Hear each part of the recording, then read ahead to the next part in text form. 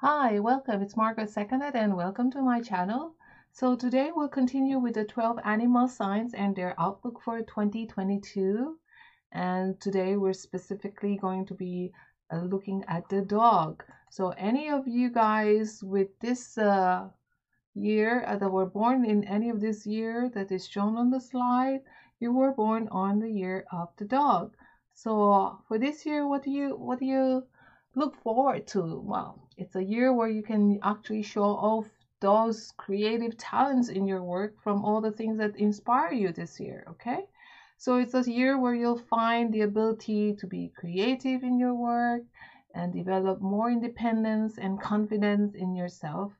It's also a good year to start that project you've been thinking for a long, long time, right?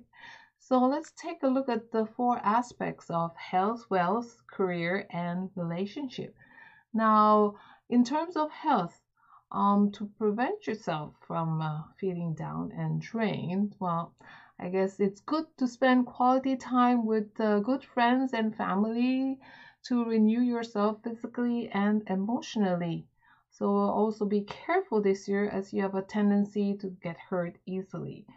Now, what about the wealth aspect of things? It's also wise to watch your spending this year and not spend frivolously.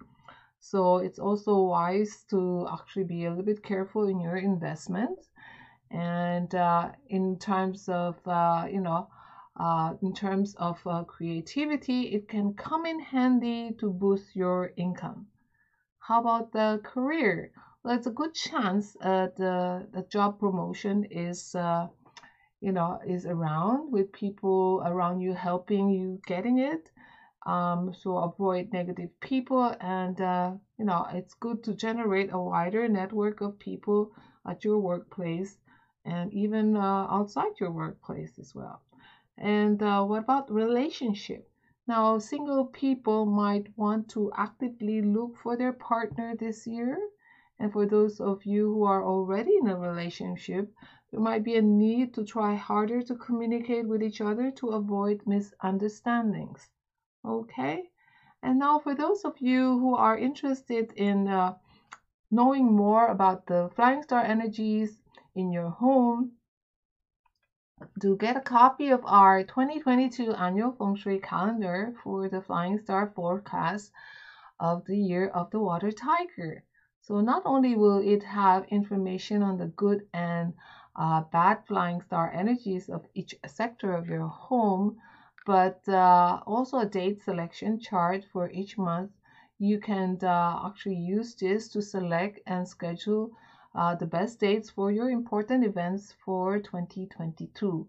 So just go to our website for more details and to find out how to get your own PDF copy of our 2022 annual feng shui calendar. So for those of you who are also waiting for your outlook for the pig, the rat, the ox, it's coming up soon. And please share this video with your friends and family members. If they're interested, who knows, they might be interested in feng shui and trying to find out what the outlook of 2022 is in store for them.